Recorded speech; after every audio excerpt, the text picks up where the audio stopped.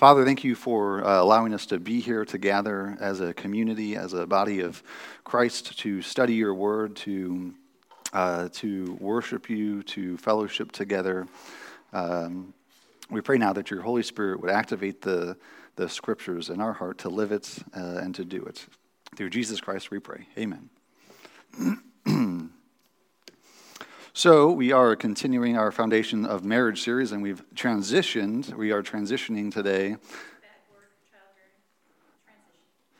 Yeah, I don't accept that. I can't use words. Words have definitions, have meanings, and we are transitioning into the child-rearing phase of the marriage series. And so I decided not to change this into originally. You go through different iterations when you were creating a series, and first it was marriage and child rearing, and now it's just a marriage series because child rearing would be a normal outcome of marriage. Interesting. And so we're not going into a separate series. I did cut it down. I was going to have 4 weeks on confession, forgiveness, fellowshipping together, but we decided I was able to wrap it all up into 1 week last week. But now I didn't count. I think it's about 13 weeks. It's 10 to 13 weeks on child rearing. And so as we transition, it should be understood that the way I'm presenting it, and we'll find out biblically that child rearing is a normal outcome of marriage. And so I don't need to have the birds and the bees talk with you guys. If you don't get it, go ask somebody else. But child rearing, having children, would be a normal outcome of marriage. It would be abnormal in your marriage to not have children apart from the providence of God.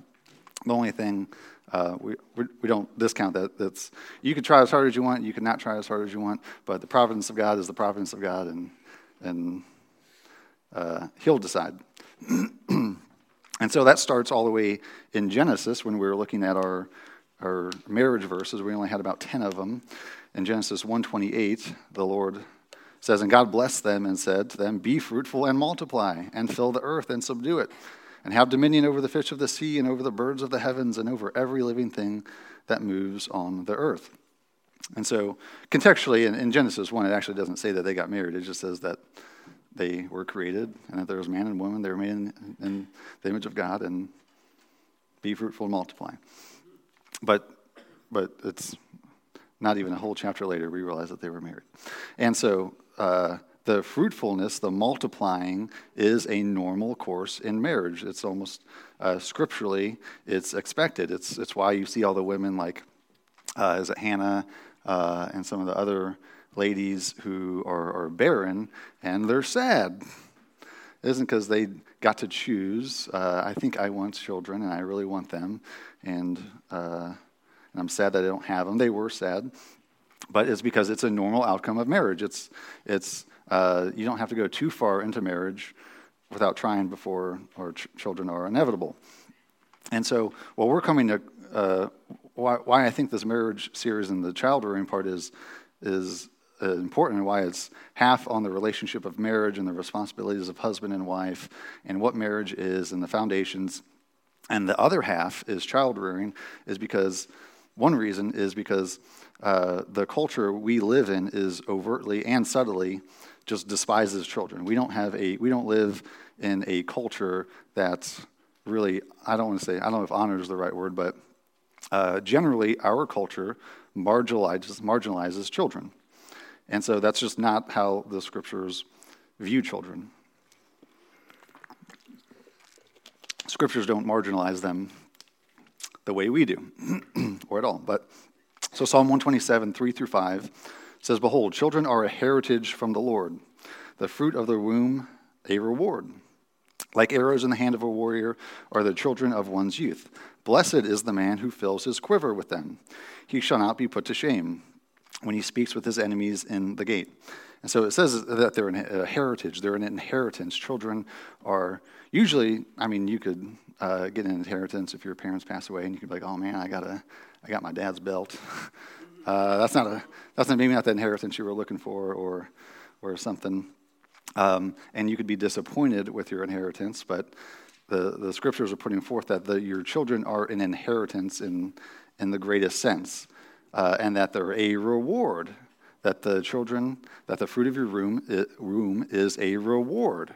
Those are good things. Those aren't things that you normally like, oh man, like that you get grumpy at or frustrated with. It's a reward.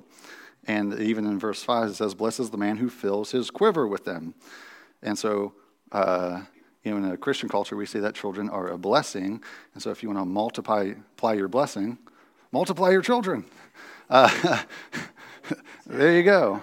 And you're like, oh man, I didn't know the blessing was a bunch of diapers. Praise God. Thought you were filling your quiver with children, and it's just you're filling it with diapers.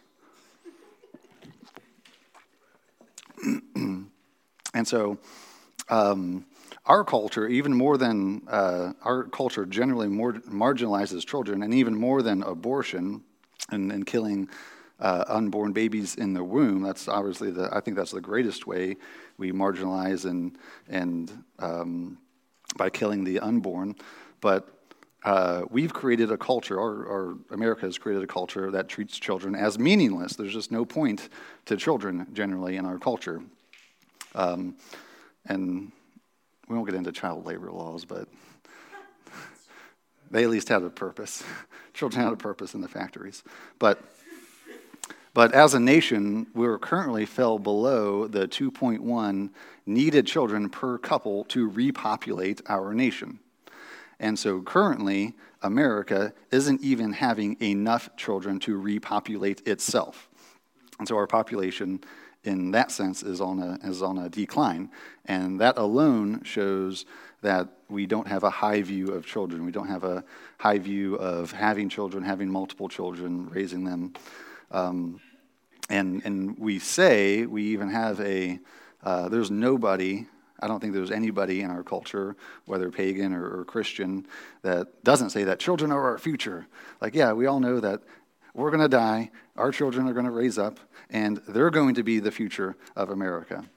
They're going to be the future of our culture. They're going to be the future of our church. But we say that, but somehow it's translated into still we have had steady moral decline generation after generation after generation. And that shows that we're probably not putting the time or the work or the effort or following God's design for child rearing. Because some of it's just plain in Scripture, and some of it's just having the principles and ideas that this is really important, that our children, that what we're passing down is a heritage from the Lord. They're our heritage and inheritance, and they're going to take over. And we say we love children and that they're the future, but somehow we're still having steady moral decline. And so kind of frankly, if a church isn't giving instruction on raising children and keeping it as a focus, that church is going to see decline. That church is, you would expect that church, that subculture of that church, would see a decline and a marginalization of their children because they're not doing anything different than the broader culture. If the children really are our future, if they really are a heritage from the Lord, if we really are blessed to have children and have a quiver full of them, then the church should probably teach on it kind of regularly and maybe keep that as a focus. And if not, you would expect the same thing that we see in the broader culture. I wouldn't, the popular definition of insanity is doing the same thing over and over and expecting different results. And so if we do the same thing as the broader culture that's in a moral freefall, we shouldn't expect any different results. And so some of the ways that we'll get into later in the series on like what are the practicals and how do we raise children, what are the instructions, but just to examine our culture is the I first read this in a book by teenagers. It was written by teenagers, Alex and Brett Harris, called Do Hard Things. It's one of the most impactful books of my life, and it's the first book I read like in one sitting, cover to cover. And for some of the just teachings on basic discipline and living a worthwhile life. But they bring out, this is the first time I heard it, this isn't their study, but they brought out that in the 40s was where we created the word teenager. And before it wasn't a word, and there were, I couldn't track down who or what company, but multiple resources are saying marketing executives created the word teenager to market to this specific individual group. I'm like, okay, I'll believe it until I see some contradicting evidence. So if that's true, this teenage culture was largely developed by business corporations and executives who are marketing to a new group of a subculture to sell them something. And I read an interesting article last night that the teenage culture started to really develop in the 20s with the proliferation of the automobile, where teenagers at a certain age were able to gain a lot of freedom apart from their parents. And they were able to take the automobile and travel and be separate from their parents with very little responsibility. And a few decades later, we have the sexual revolution. And so what we have in our culture is what we call teenagers is totally worthless people. They do not add to our culture in almost any bit in a broad sense that we've created, except for maybe we can pay them minimum wage to hopefully not get my Wendy's order messed up. But in a large part, that is being taken over by adults who want to use that as a living wage. But generally, what we have is this teenage group who aren't children, and they're not adults, and we don't treat them like children, but we don't treat them like adults, and they're just in this middle wasteland where they have no purpose, they have no meaning, they don't add to society, and we're not preparing them for adulthood. And so generally in Scripture, what we have are children and adults. And you might be able to create, we don't have any, as far as I know, there's no biblical language or lingo that lends to the idea that there's a middle stage between childhood and adulthood. It just seems like children are children and adults are adults, and when they act like children, they're children, and when they act like adults, they're adults. And so most teenagers today, just in our culture, don't have the comprehension to keep themselves alive if they were left alone. And for the most part. My awesome mother is here, and if I was a teenager once, and when I was left alone, it wasn't good. I didn't do anything that was productive to add to my own life or the broader culture. And so the idea that we've created in this culture and we've had for coming up on 100 years is created this subculture of these teenagers, these adolescents who aren't adults, and we can't use them in any way to be useful towards society, and generally even families don't prepare them for adulthood, and in a large part they just act like children. They have no responsibilities, and there's no discipline, there's no training that prepares children to become adults. And so adulthood becomes it's less about an age, and it's more about an attitude and the following actions. And so it doesn't matter what age you are. It doesn't matter if you turn 18. If you act like a child, you're still a child. Some people turn 19, 20, 25, 30, and they still act like children. And so just because you're allowed to, I think now you can't buy cigarettes in Ohio till you're 21, is that true? Yeah. My oldest daughter, Mariah, she's 18, she told me that. Well, I asked her about it, and she's like, no, I can't. Okay. And so we put restrictions and limitations, which I don't think are bad things. I don't think a 12-year-old should be able to go buy a carton of cigarettes, and that's not what I'm advocating for. But we have, in America, we've created a culture where we say you're an adult when you're 18. You can vote, you can buy alcohol, you can buy cigarettes, and we do these things, but it doesn't mean you're an adult. It doesn't mean your parents prepared you. It doesn't mean you're mature. It doesn't mean you can live on your own. It doesn't mean you can make good decisions, and it certainly doesn't mean you're mature. And so, so when your child reach, excuse me, so when your children reach adulthood, they either become to you, and you've worked 18, 20 years on it, however long it is, and they either become a continual blessing to you as a parent or a step-parent, or they become a continual source of anguish. And that's largely due to how you raise them. And there's people make their own decisions. Your children are your own people. They make their own decisions. And so there's some things you're not at fault for, but to a large degree you are. But you can't say that if all your children end up, they're not just all bad apples. They didn't all just turn out to be bad apples because, I don't know, that's how the cookie crumbles or something. That's not the way it works. And so what you're investing in now from when your children are born until you release them into the world is when they're out on their own, this is either going to be a continual blessing to you. You're going to be at peace that your children are able to not just live on their own, but if they follow and imitate you in the Lord, or they become a continual source of anguish and regret sometimes. And so this part of the series, or the rest of the marriage series on child rearing, is focused on a biblical perspective on raising children, and we'll look specifically on the indicatives of Scripture. So just how we went through the marriage series, there was like only 10 verses we looked at for the whole 13 or so weeks, and it's not that hard to open up your Bible or go on Google and look for things on marriage, look for husband, look for wife, and you find the indicatives in Scripture on what you ought to do in marriage, and the same goes through for child rearing. And so we'll look at a lot of the indicatives in Scripture.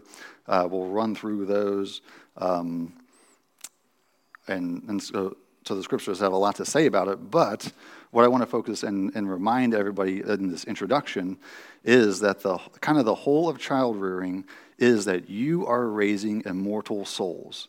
These aren't just people. I think every parent gets a little disillusioned, and when you see Caleb today, he's got a nice little suit on, and he's cute, and I'm going to hold him up here, and he's got a bow tie, and I'm going to tell you how cute he is, and because he is, and we get kind of like, I want a baby because he's cute, and I want a baby, and we do get a little disillusioned when parenthood, we're getting into parenthood, about that, it is going to be cute, it is going to be nice, it is going to be awesome. But the weight of it on your shoulder should be that you are raising people who will live forever. These people will live a life that either glorifies God or rejects the ways of God. They will either at the end of their life, die and spend an eternity in torment in hell, or in the presence of God in paradise forever. And that largely has to do with God putting you in place as an agent and a means of grace to guide them and direct them. And so it's really important. You should be scared. You should take it seriously, right? Because the people that you're changing diapers for, the people you kick a soccer ball with, the people you go on bike rides with, the people you're taking to school, the people you're sitting down with dinner, they're going to live forever. And so that's why it's important. That's why it's worth focusing on for a while. It'll be about like 10 to 12 weeks, 10 to 13 weeks.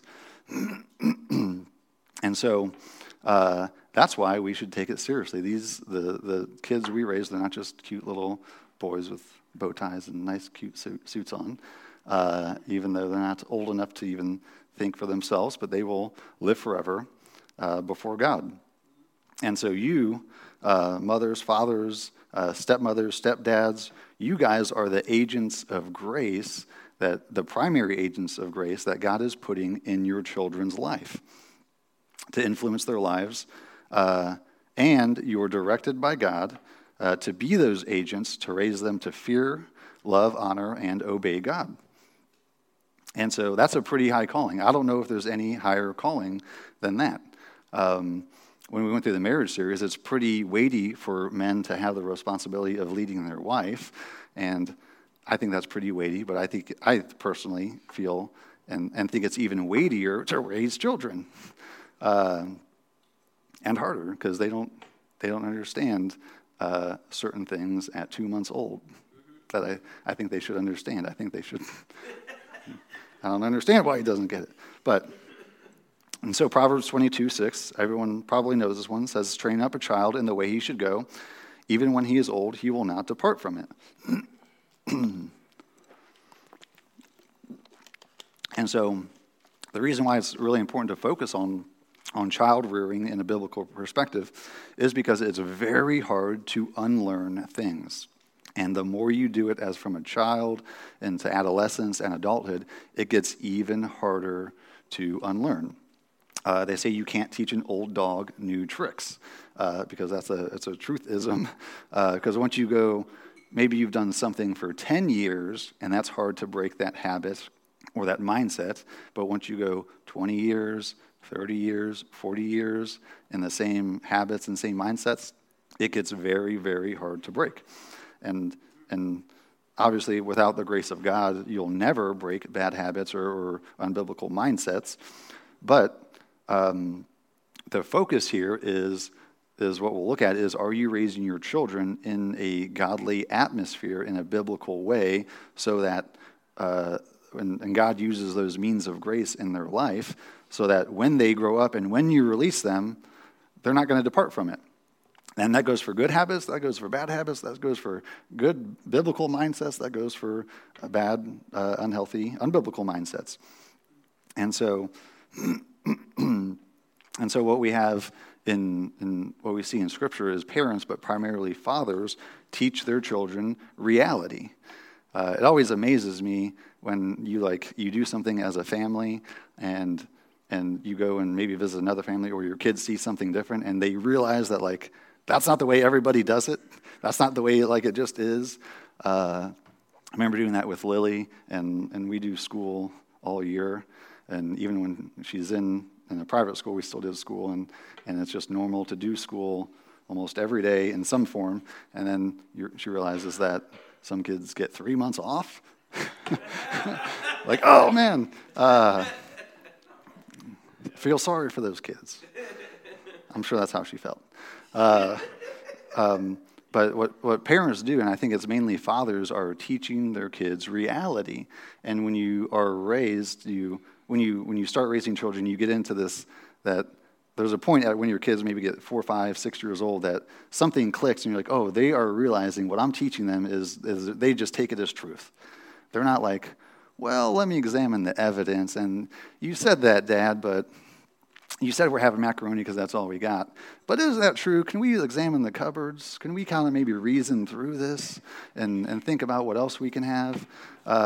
Your kids get to that later, and before they get to that, they just argue, and they learn no pretty quickly. But for the large part is what you're doing as a parent is teaching them reality and their belief system, their worldview, how they operate, their habits, what they think is largely, if not 100%, directed by what you teach them as a parent. And so the role of father and mother in the life of their children far surpasses any role of pastor, teacher, friend, sibling, mentor, or anybody else. That sphere of influence goes farther beyond anybody else your children will ever come into, in most cases, practically for the rest of their life. God does offer we are sinful people. That means that you're not a perfect parent, or you won't be a perfect parent, and God makes up for that and gives grace. And I've had the blessing of things that were lacking in my life being covered by siblings, by pastors, by friends, by people in community. And God definitely makes a way so that you do not have to be perfect. You're not going to be perfect. And God gives grace upon grace to cover for your mistakes. But for the large part, it's father and mother are the the most influential role in your children's life. And so if you don't like how they grow up and are raised, again, I'll pick on my mom because she's here, and I would hear sometimes, I would do something bad, and it was legitimately bad, and she would say, I didn't raise you, this isn't how I raised you, and I'm like, now I think, well, yeah, you did.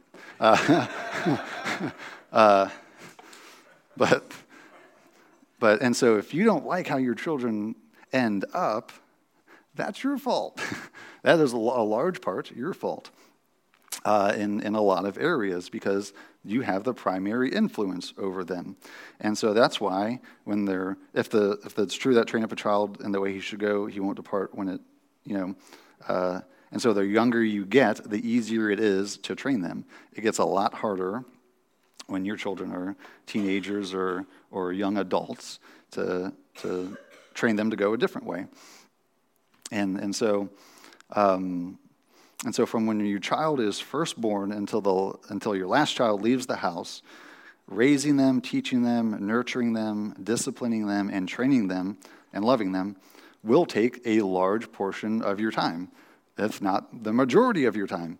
And you might be surprised. I've said this before from the pulpit, but I especially explain this to single men when I get together with them, ask them how their Bible reading and spiritual disciplines are, and if they're thinking about young ladies and stuff. And I'm like, well, and I was just reminiscing with a friend yesterday of when I was single, I had 3 or 4 or 5 hours in the evening to do whatever I wanted. And I read for a couple hours, and I worked out, and I had hobbies, and I had side jobs, and I did all sorts of things. And then I got married, and then I just don't have evenings anymore. That's weird. It just stopped. And then when you have young children, then you don't have evenings, you don't have mornings, and you don't even have the night. All you're trying to do is survive and get till they sleep through the night. And you're blessed to go to work because you get a break.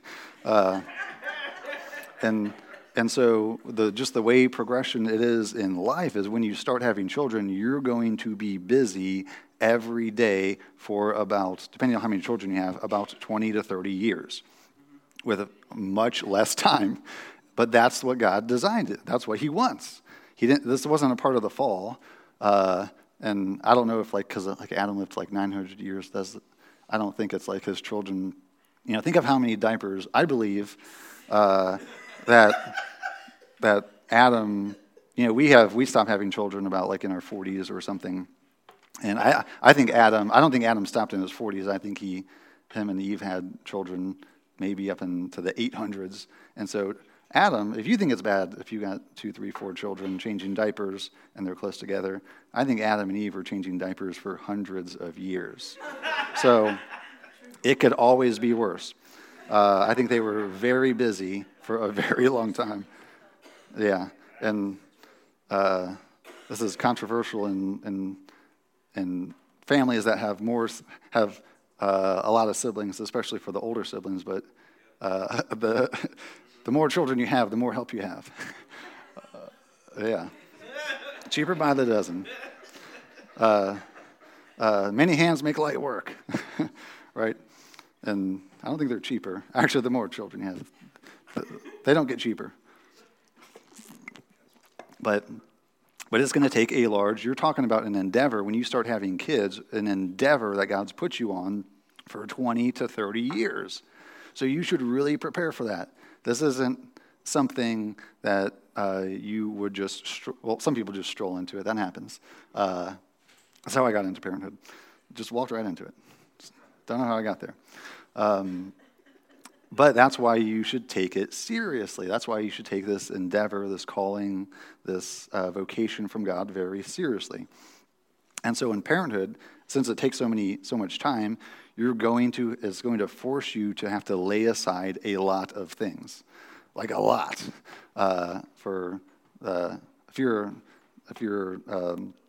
a married couple that doesn't have children yet, and you don't know this, then here you go.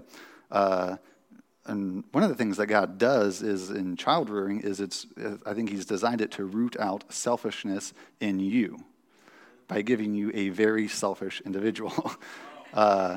I have noticed very quickly that Caleb does not, like I keep telling him, it's like, buddy, you do not have to scream. You just have to ask nicely when you want to eat. And I've been talking about for almost 2 months, and he just doesn't get it. And so God is trying to root out selfishness in you by giving you a very selfish individual at the beginning. And so when God in his providence gives you children, that becomes your primary calling and vocation to raise godly children. And so it even is so important that it precedes being an elder holding church office. And I think that when you look at the Great Commission and go out and make disciples of all nations, I think there's an order in creation, and what God created is in your household. If you're not making disciples in your household, I don't think you should go out and make other disciples if you're not doing it first in the home. And if you're not making disciples in your household and you go out and make disciples, they're not going to be very good disciples. They're going to be, you wouldn't expect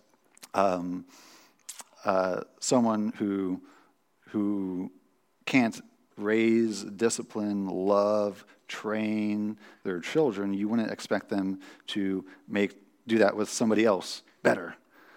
Sometimes it happens out that way because they don't live with you, they don't make you as upset, or they make you as upset, but they don't see it as often, and they don't know how much of a hypocrite you are, but your children will. And so fathering specifically, but parenthood is shepherding. And we've talked about it from the pulpit, but I think it was the 1611 King James, which changed the word from shepherd in Ephesians 4:11 to pastor. And so you're essentially pastoring. You are a pastor in your home. And that is the primary vocation, primary way God is raising godly children. It's not sending them off to youth group. We don't have a youth group. So you can't send them to our youth group. I don't think you want to send them to our youth group. Anyways, but it's not sending them off to have the pastor take care of it or sending them off to have someone else take care of it. You are the primary pastor and discipler in your home. And children are the fruit of that. And so I think there is a biblical, we'll look into this in subsequent weeks, but I think there is a biblical expectation that all your children are in the covenant. Now, we know practically that it happens that not every Christian's children will follow the Lord, but I believe that at least God is putting them in the covenant, and then they can reject that or whatnot. And so, as we get into this series, if you haven't already, you may come to realize that as we go through what is a biblical expectation for a household, was a biblical expectation for a father with his children and a mother with her children, you might realize, and you may come to realize, that even though you grew up with Christian parents, you didn't grow up in a Christian home. And so you might go through a time period where you, if you haven't already, that you feel robbed.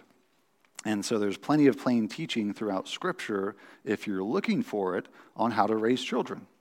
But you have to look for it. You have to take it seriously. You have to take the calling and the vocation from God very seriously. And so my admonition to, as we go through the series, if you have those, it's bitterness. If you have that bitterness that says you were robbed, you weren't called to bitterness, number one. In Philippians 3, Paul talks about forgetting what lies behind and straining forward to what lies ahead. He says, I press on toward the goal for the prize of the upward call of God in Christ Jesus. Let those of us who are mature think this way. So if you want to think mature thoughts, if you want to be a mature Christian, you don't think and dwell on what I missed out on in the past. You dwell on what God is calling you to now. And you strain and you strive towards the forward goal of the upward calling of God in Christ Jesus. And so you might not have been raised in a home that takes seriously the commands of God, but that doesn't mean your children have to.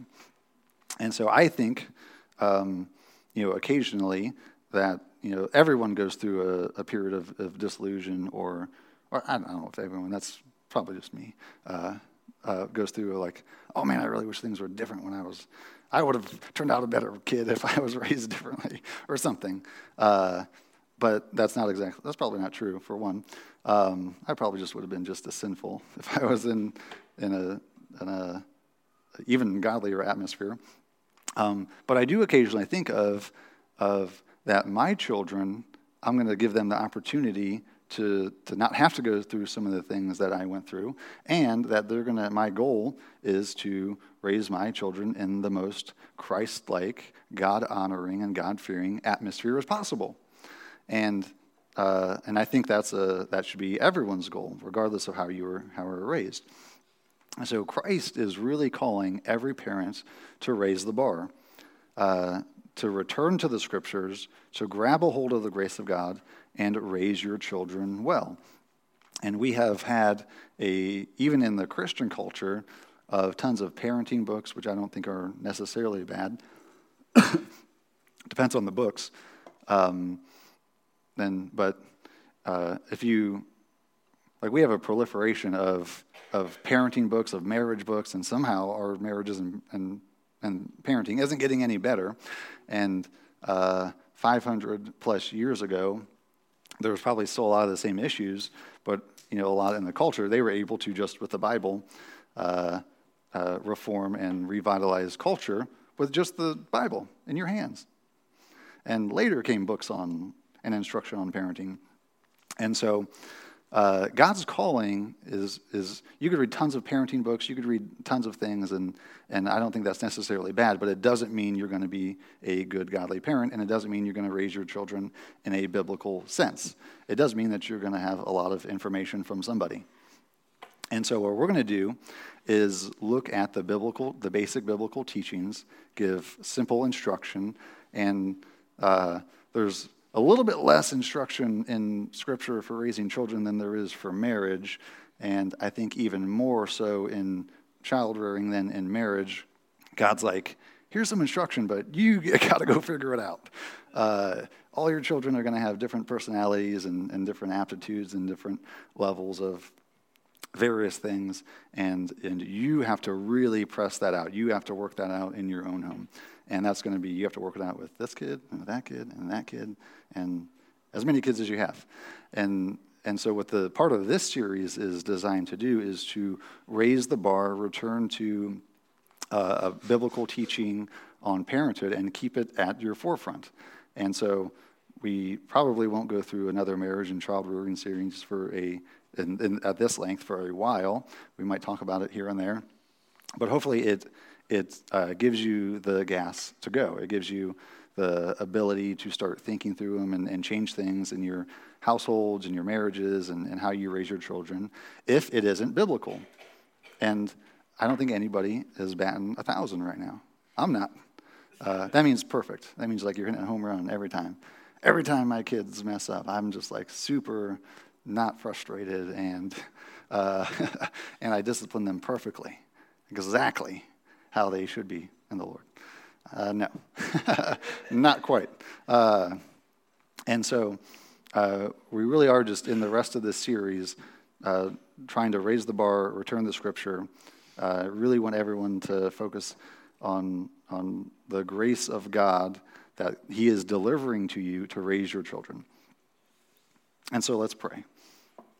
Father, we pray for that grace. We pray for that grace this morning as we begin to go through the series in subsequent weeks to reform our families, reform our marriages, reform our fatherhood and motherhood as you see fit. Fill us with your Holy Spirit this morning, Lord, for vibrant worship, and let us worship you ecstatically through Jesus Christ.